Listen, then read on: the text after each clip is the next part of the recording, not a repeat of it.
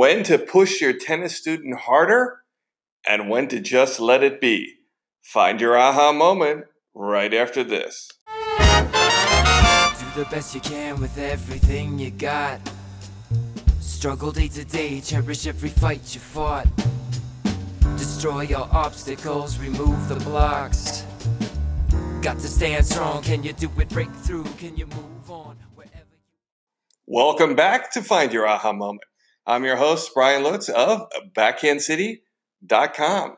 Don't forget to enter our free giveaway, our Twins of Miami live ball contest. We're going to give away 3 lucky winners right here on the podcast on November 20th. All you got to do to enter is grab your email and click on the show notes or log on to BackhandCity.com to register. Well, today's episode, when to push your tennis student and when to let it be. This is always a fine line with me because, your students sometimes are having good days. Sometimes they're having bad days. Sometimes they're just doing okay. When do they need that little push and when do you need to just let it be? Because you got to remember, all my tennis students really look forward to this part of their week, especially the one-to-one part.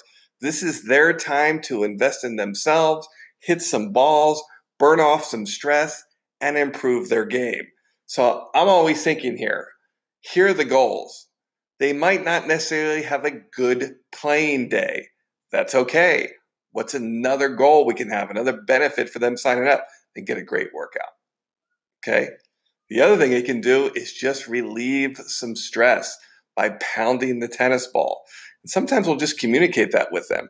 And if something's not working out, we'll just simplify it. We'll try something else. I'll mix it in. But I think what you've got to do is you've got to be the guy that has the plan. Otherwise, they could just go play with their friends. You need to have some structure and some discipline in the class. And you should in advance have a goal. What are they working on? How are they going to get there? And you should be collaborating that with the student. Now, this episode isn't really about lesson planning. It's about when do you push them and when do you let it go? And it's really interesting. I'll give you an example.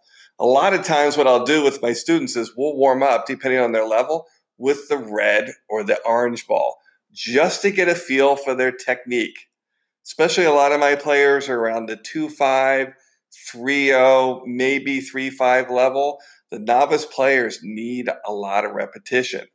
So I really have them work a fair amount of time in the warm-up with the red and orange balls. Now, one of the things I'll run into is these students, after I've seen them for a few months, they're like, when am I going to get through these red and orange balls?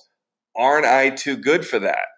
And that's a fine line there because I'll just basically, and they know my answer, it's like, do you think you're ready for trigonometry if you haven't really learned algebra?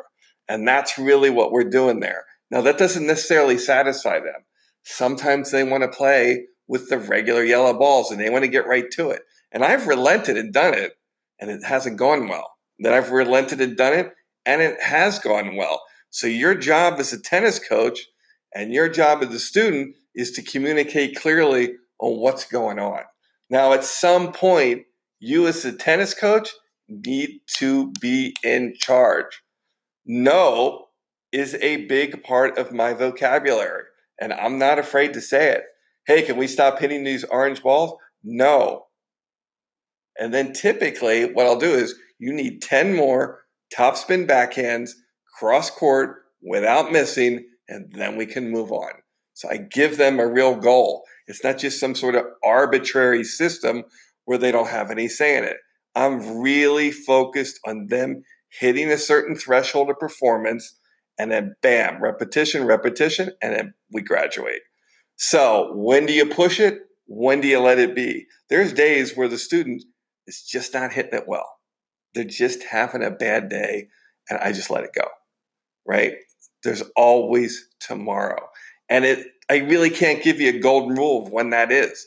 You for the coach, sometimes you can push them through it where they can get there. But you kind of have to kind of get a feel for each of them. So I do a lot of communicating with the students. In fact, a lot of students now have watches then show their heart rate monitor. So a lot of times I'll ask the students on water break, what's your heart rate at right now?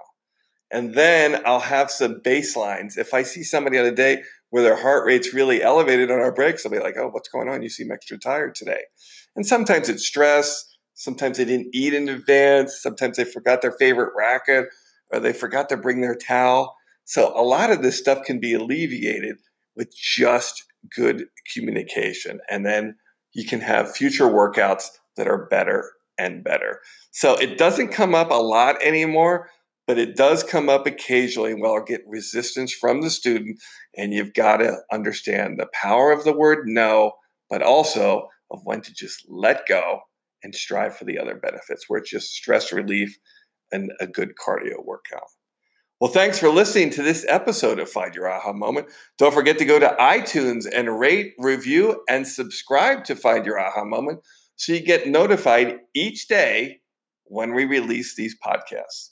Thanks for listening again. This is Brian Lutz of BackhandCity.com. I'll talk to you tomorrow. That's when push comes to shove. I believe it was inevitable. That's when push comes to shove. Could this be the one that got away? I get the message, guess I knew it all along.